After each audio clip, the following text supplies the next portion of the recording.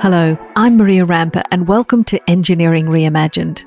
45% of Australians will experience a mental health condition during their lifetime. 1 in 6 New Zealanders have been diagnosed with a mental illness such as depression, anxiety or bipolar disorder at some point in their lives. In Singapore, it's 1 in 7 people.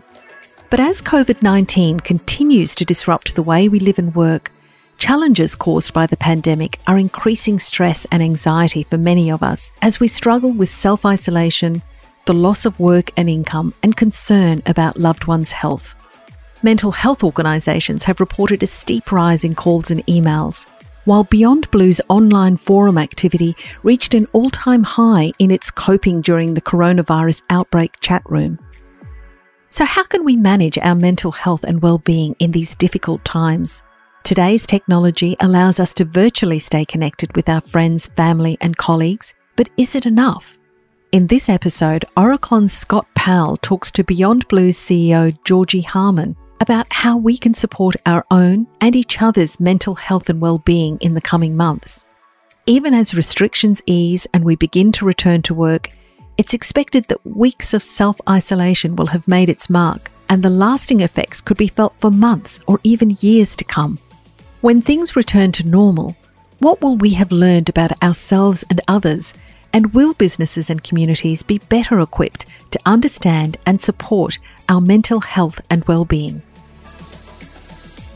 Hi Georgie, thanks so much for agreeing to chat to me today about the issue of mental health and how the current COVID-19 crisis we are seeing is impacting society and workers. So welcome. Oh, thanks Scott. It's great to chat to you in bizarre circumstances, but nonetheless great to have a chat.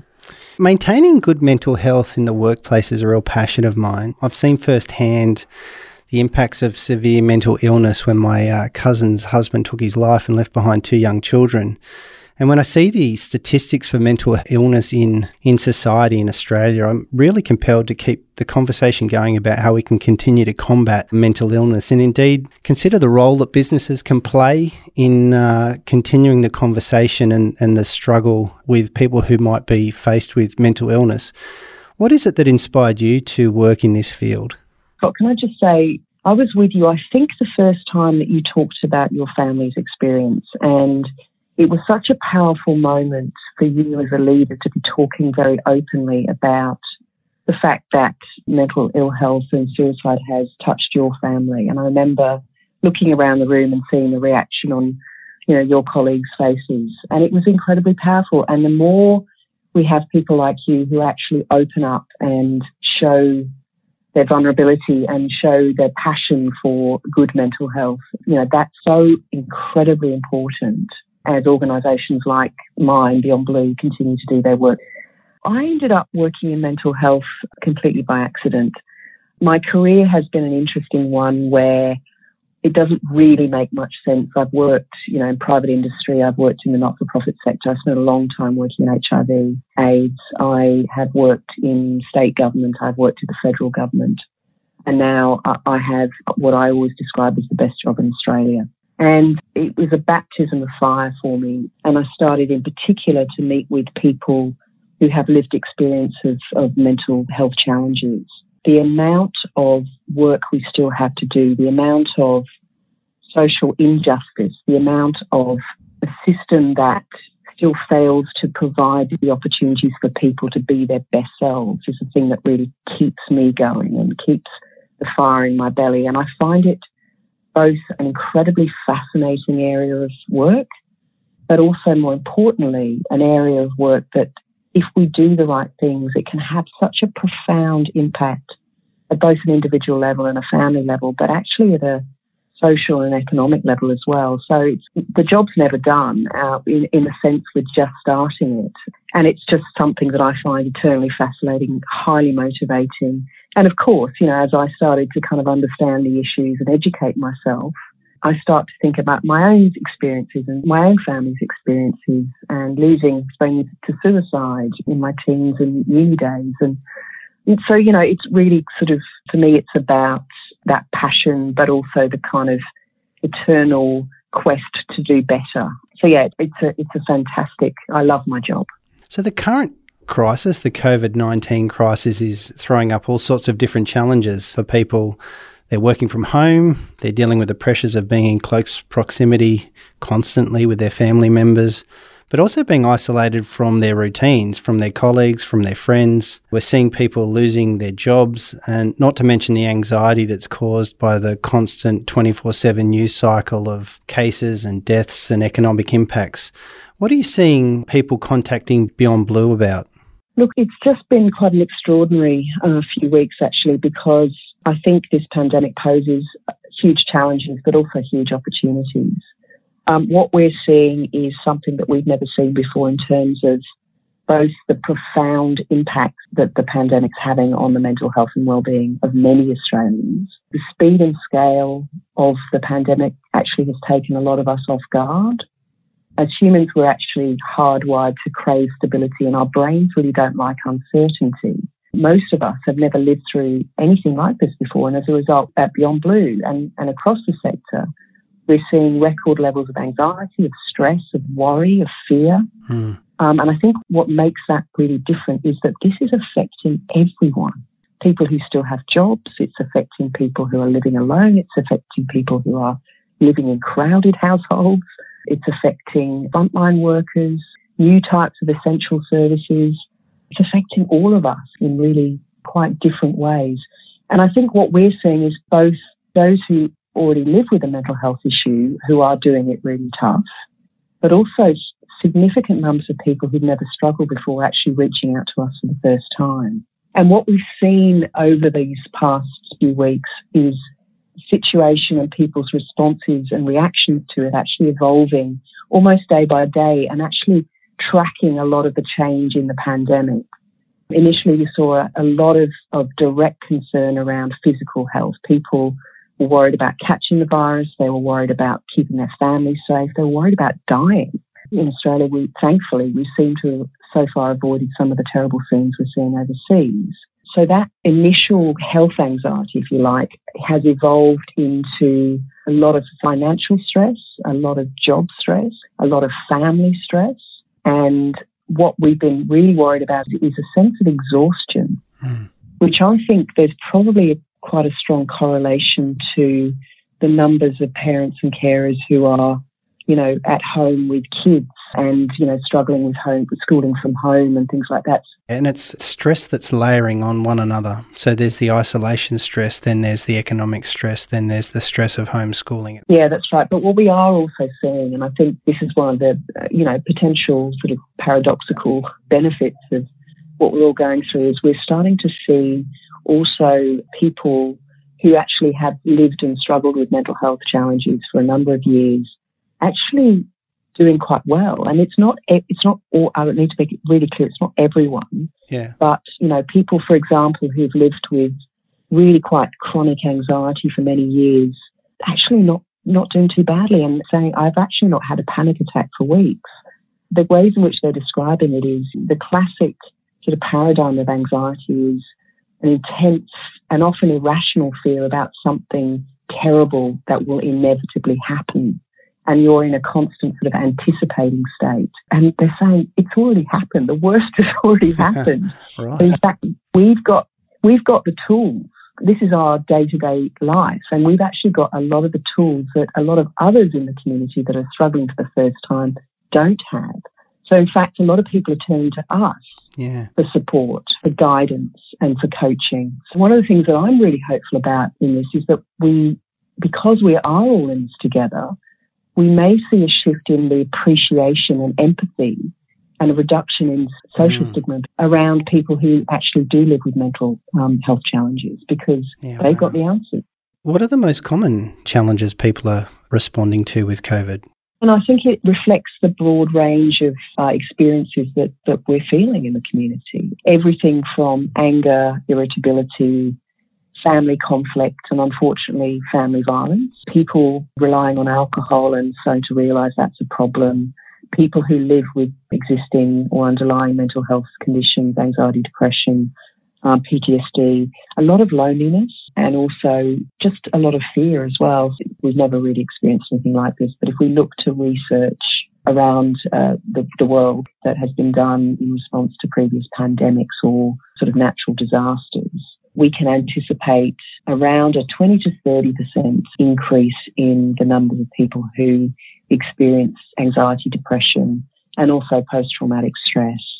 What would you give people tips about in terms of trying to get through the current crisis? As human beings, we actually crave routine and stability. We actually have to try and replicate as much as possible the routines that keep us on track. So setting routines is really important, and obviously maintaining those routines in different ways. So if it's, catching up with friends, we're doing that by Zoom. We're doing that. We're having virtual dinner dates. I'm training from home 3 mornings a week. I normally go to the gym, but my personal trainer and my gym has set up virtual training sessions. So it's about finding, keeping and resetting routines. A lot of our sense of self-control has been taken away from us. But there are things that we can control, and the routines that we set, whether that's as simple as getting up at the same time every day, going for a walk at least once a day. The second thing, and it's probably more important than the first, is staying connected. Connection, that whether it's virtually or face-to-face, is really, really protective of our mental health. It actually, it shores up our well-being. And if we lose that connection and we disappear into a vortex of loneliness and isolation, that's actually not a good combination. For someone like me that lives alone, I have to be very vigilant with myself about maintaining those connections. All of my family live overseas. My partner lives interstate. I live alone. But also, for me, it's really affirmed the things that I know are my vulnerabilities. So in the first 2 weeks of lockdown, I found myself drinking every night, and it was like the constant excuse of, that was such a hard day. I just need a glass of wine. And I used a weekend to actually reset myself, and I wrote a list of things that I had to do every day and a list of commitments to myself, which sounds like a really silly, simple thing to do, but actually really helps. I have now gone back to my pre-COVID experience and routine of 5 alcohol-free days a week. The other things are, again, things that we can all control. It's eating as healthily as possible. It's exercising, whatever that looks like for us. For me, it's personal training, taking my dog for a walk. But for other people, it might just be as simple as, gentle exercise in their lounge room, doing those things that we don't normally have time to do. So for me, I'm in the middle of my Rona project, is a 5,000-piece jigsaw puzzle. And it's been a puzzler since I was a tiny tot, and it's my dirty little secret, and I am just loving it. When I stand in front of that table and I look at all these pieces of, chaos, and then piece by piece put a picture together, I find that very mindful. And the other thing is, for those of us who are lucky still to have a job, try to maintain those boundaries around work and non-work activities. So for me, it's a very sort of psychological but simple thing. Every morning when I sit down at my desk, I put my Beyond Blue badge on. And then when I clock off, I take it off. That's fantastic. The other thing is, I think, we're constantly being bombarded at the moment with online courses and do this and do that and learn a language, and be kind to yourself. If you do not need to emerge from this pandemic fitter, healthier, more buff and speaking 3 new languages. If that's not going to work for you, and if that's actually just going to put you under additional pressure, reset your expectations, be kind to yourself. Of course, try and stay as healthy as possible, but just don't put yourself under unrealistic pressure. Thanks for those tips. I recently also finished a 1,000-piece puzzle, and also had the opportunity to share a meal with my family via virtual. There's lots of theories out in society about mental health. What are some of the common myths you hear regularly that people share with you and that you respond to? Quite often when we say the words mental health, we think of mental illness. So, it's a really important distinction there. So there's mental health, which is the thing that we should all strive to achieve, just like good physical health. And then obviously there's times and there's situations where, a lot of us actually experience mental illness or mental health challenges. The other myth that constantly sort of bemuses me is that there's still a lot of people that think that mental illness happens to other people, when in fact the numbers belie that. So there's, in any given year, 2 million adult Australians who will be affected by an anxiety condition and 1 million of us who will live with depression. There will be 8 suicides every single day. These are big numbers. For each of those particular individuals, they'll have families, they'll have workplaces, they'll have schools, they'll have unis. So the ripple effects are quite profound. It's not something that happens to other people. It's actually about all of us. It's actually part of the human condition. And the thought that this will never happen to me is a myth that I personally faced a few years ago. My first sort of experience of depression about 4 or 5 years ago, which I never thought it would happen to me. And I'm the CEO of Beyond Blue, and I did everything that I shouldn't have done, and it didn't help me at all. It can happen to anyone.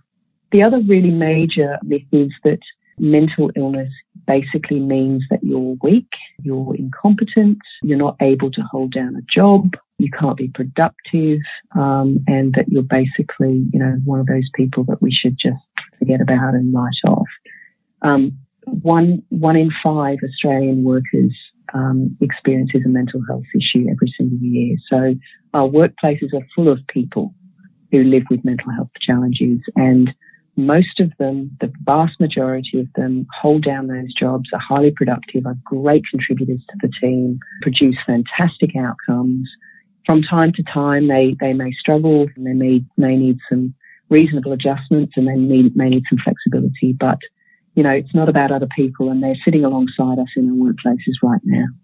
As restrictions start to ease and people begin to head back into work and get back to some level of normality, it could be presumed that some of the current mental health challenges that people are experiencing subside as normality creeps back in. Is there actually truth to that? How would you share the challenges that we may see into the future as we do start to ease back into normality? There isn't a playbook for this, but the best available evidence suggests that the mental health impacts will be longer lasting. And for most of us, we will bounce back, actually having potentially learned some new skills about our mental health and well-being. But for between 20 to 30% of us, this will have quite a profound effect on us. And I think, unfortunately, this is a virus, right, that doesn't discriminate. It doesn't get in the way of skin colour or, economic situation, et cetera, where we live. But unfortunately, we believe the mental health tale will discriminate.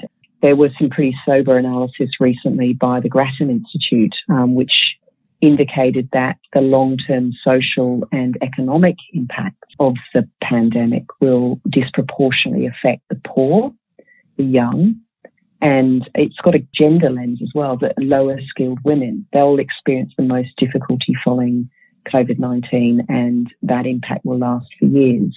So that's one part of it. The other part of it, though, is that major disruptions can actually cause fundamental shifts in social attitudes and beliefs, which can actually pave the way for new behaviours and new policies, some of which actually persist in the long run. If we look back at the 2003 SARS outbreak, for example, that not only changed attitudes towards the use of things like face masks, but also, interestingly, things like online shopping. The 9/11 terrorist attacks completely reshaped transportation and security policies worldwide. Because of the circumstances we find ourselves in, the priority of work and family life has come into sharp focus. Many of us have been reminded of what's really and most important in life. I've been looking at some of the things that the futurists and the kind of behavioural scientists have been predicting. Many of those predictions are around, we'll have a greater focus going forward on crisis preparedness, social solidarity, which I think is a really encouraging thing, because again, if we come together as communities, that again is very good for our mental health. Looking after neighbours, actually we've been connecting with neighbours and strangers in different ways. And the last thing I'd say on this is that we do know that there's a phenomenon called post-traumatic growth, when in fact for some people, we will actually emerge from this experience having considered all of those things and actually having rebalanced and refocused and reprioritised the things that are important to us, including our well-being. So, for some people, they'll actually emerge more resilient and stronger and flourishing. Yeah, there's a lot of hope in that. That's exciting. Is there anything that surprised you about how people are responding to this crisis? I'm a bit of a Pollyanna. I believe that most people are fundamentally good and kind, and I think we've started to see the best of humanity through this crisis. I think the things that have taken me a little bit off guard are things like, the panic buying of toilet roll. I mean, what was that about? And, it was so irrational, and it kind of spun into this kind of self-feeding general panic. The other thing that surprises me a little bit is just the speed and scale that this has happened, both in terms of my work every day, where we've had record numbers of people and many, many newcomers contact us for the first time. The fact that it has been so unnerving for so many, I think, has been quite surprising. And the speed and scale at which we've seen people lose their jobs, and what that's meant for them in terms of their mental health and well-being. Whole generations of people who have never faced the prospect or even thought about having to join a queue at Centrelink. And it happened overnight.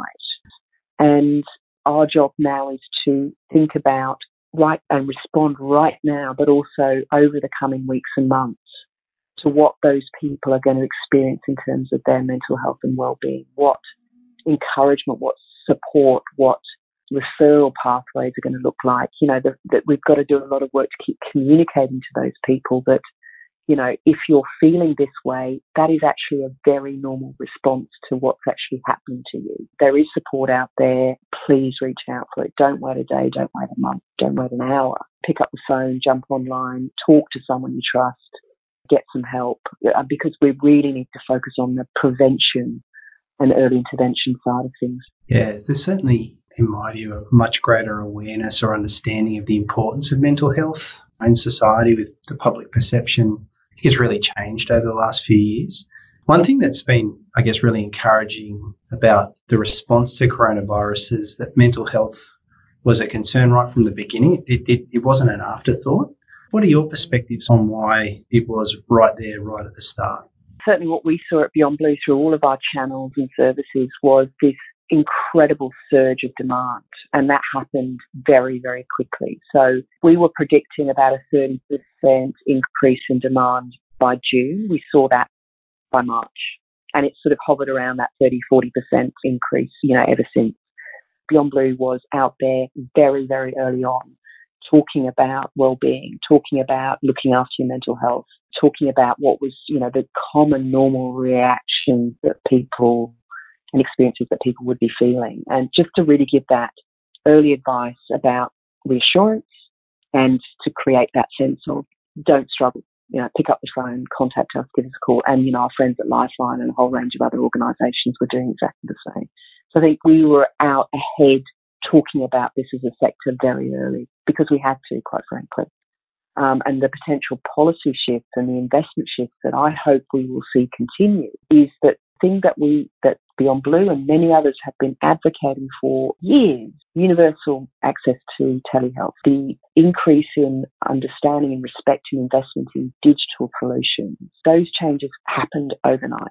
We've spent years fighting the notion that the technology wasn't up to scratch, the funding incentives weren't there, clinicians were worried that their patients wouldn't get the same benefit as if they weren't sitting in front of them. And we're doing it. We've done it. It's happened. Unwinding those kind of reforms.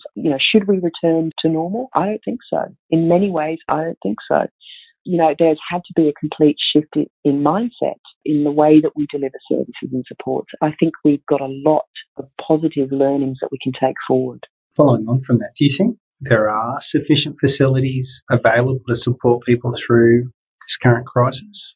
I think we need to continue the focus that we've had very strongly on prevention. I think we need to really still advocate very hard for new models of care, a lot more investment in the community, in, for example, not necessarily hospital beds, but subacute and acute beds in the community that are staffed by different workforces, peer workers, a whole range of kind of innovations that we've been talking about for a long time.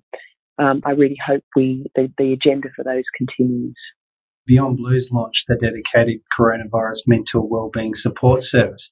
Can you tell us a little bit more about that? Yeah, so look, we were really fortunate to be a recipient of the Commonwealth Government's $74 million initial mental health package. We received $10 million for the next 6 months to rapidly stand up and deploy coronavirus mental wellbeing support service. It operates 24/7, it's completely free, and it's available for every single Australian, no matter what their issue is, no matter what their circumstance. We're taking a digital-first approach to it, so there is a digital site that has a whole range of useful content, advice and information online for people. And sometimes that's all that people are looking for. The things people are really spending a lot of time looking at the moment is how to cope with losing your job, how to talk to kids about coronavirus, how to stay mentally healthy in self-isolation, how to cope with stress, how to cope with loneliness. There's links to digital tools and apps to help people manage their mental health. And there's also a dedicated phone line, which is staffed by specially trained mental health professionals with links and referrals to other information and services should people need that. So we've rapidly built the new service in just over 2 weeks. We've had over 80,000 visits to the digital site. We've had 200,000 engagements with that discussion forum on the peer-to-peer online forums, which in its first week was 7 times the record volume we saw in the bushfire. Over 2,200 individual counselling sessions. So it's off to a really good start, but our strong feeling and the feeling of many others in the sector is that the physical health effects of the virus will probably be lasting for a much shorter period than the mental health impacts. The mental health impacts will probably have a very long tail. There's lots of literature about the benefits of a mentally healthy workforce. What's been your experiences of some of the key benefits?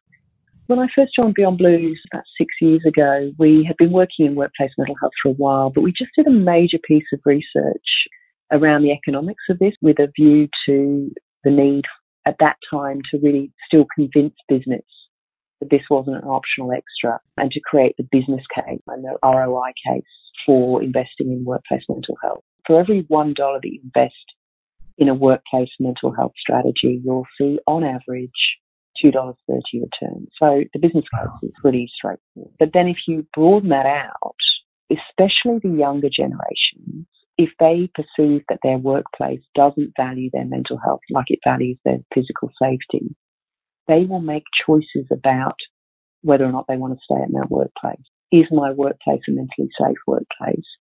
Is the second most important factor for Australian workers, right? So if you're not doing this thing and if you're not taking it seriously as a business leader or as a workplace more generally, you're going to not attract good people, you're not going to keep them, and you're not going to win the talent war. But then I think more importantly, it goes to culture. And we all, as human beings, don't want to get up every day and work in a place that actually makes us feel bad about ourselves or that is toxic or that is unhealthy. And we get much more out of our people if we create a culture that allows them to thrive, both as professionals but also as people. What is a mentally healthy workplace? It's a workplace that allows us to work hard, to be empowered, to deploy the skills and capabilities that we have, to understand what our role is in our individual jobs and how we contribute to the strategy and purpose of the business, but that leaves us with something left in the tank to take home to our family. And it's as simple as that. It's actually not about services and drugs and medication and interventions. It's actually about culture and practice and good business, quite frankly. What would you like to see employers and employees do differently in regards to mental health with or without the pandemic we're seeing? 6 years ago, I literally had to bang on doors and say, please let me into boardrooms and to CEOs' offices to talk to them about this kind of thing. And now, I'm overwhelmed by the amount of companies that are coming to us and saying, can you work with us? Can you help us? Can you advise us? We get it now. We understand the business imperatives. We understand the human imperative. It's the right thing to do, as well as obviously it's going to improve our bottom line. So what I'd like to see is that evolve even further to not make mental health in the workplace seen as a special project or as a particular strategy, I'd like to see it evolve into just how we do things around here. It's part of our business strategy. It's not part of a diversity and inclusion project. It's not part of a special project. It's actually sort of embedded within the entire business strategy because it should be, and it touches every part of business. Yeah, so 5 years ago, Oracle launched a program to integrate mental health first aiders into the business, really to improve that mental health awareness and support both employees and their managers. What kind of initiatives have you seen businesses implement that have had a really positive impact to promote mental health? Well, look, I mean, you guys are doing great stuff. If you have mental health first aiders in your workplace, that makes a huge difference because they're not only people that are identified as people who've been specially trained in how to support their colleagues and know what to do and say and where to go to get them connected into whatever support they might need. That's a very, very powerful and evidence-based approach. More broadly, mental health champions who I think should undergo some kind of mental health first aid course or some kind of training, but people who are respected within the business, are seen as trustworthy and who are influential, scattered across the business and are there every day as part of how they speak, what they say, how they work, are constantly championing and holding everyone to account in terms of mental health. And it's not fruit bowls and yoga. The number of companies that come to me and say, we've got our EAP tick, we have a morning tea every day for our You OK Day, which can I say is very important. And we've got lunchtime yoga sessions and we offer free fruit to people. I'm like, nah, not good enough. The best companies are the ones who are actually saying to their staff, what does a mentally healthy business look like to you? Give us your ideas and we will build them into our practices and strategies. Often the mistake that, people like we make is to try and predict or pretend we know what actually the people on the ground want and need from us. So we come up with often very expensive and sophisticated mental health strategies, and our staff go, well, all I wanted was actually for you to spend 10 minutes at the end of our weekly catch-up just saying, hey, how's it going? Very simple strategies that are often very cost-effective. Those companies that are, moving to the next level, they are building mental health lag and lead indicators into their executive performance agreements. They're actually looking at these metrics as part of their overarching enterprise performance metrics and actually seeing the mental health of their workforce as a real predictor, both in real time but also in terms of future strategy and performance. They're seeing mental health indicators as part of that suite. So, again, I think not everyone's going to be able to get there. So start off slowly, and Beyond Blue's got a national initiative called Heads Up, headsup.org.au. It's an online portal, lots of really free practical advice, lots of templates, lots of ideas about how you can actually create your own mental health approach in your own workforce. And we've got some engagement managers that can advise you on the best approach for the business. But it's not about organisations like Beyond Blue coming in and saying, this is what you should do or must do. You are the ones who know your business the best. Your staff are the ones who know what's going to have meaning for them.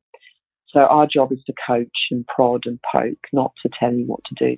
Lots of good support out there. Thanks so much, Georgie, for taking the time today to share your thoughts. It's very much appreciated. It's an absolute pleasure. It's been a great conversation. Thankfully, the topic of mental health and well-being is no longer taboo and is front and centre of many conversations in our communities and workplaces. If you found this discussion useful, please tell your friends about it. And if you're struggling and need support, visit Beyond Blue or Lifeline. Links to these websites and Beyond Blue's coronavirus mental wellbeing support service can be found in the episode show notes. You can subscribe to Engineering Reimagined on Spotify and Apple, or follow Aurecon on social for updates. Until next time, thanks for listening.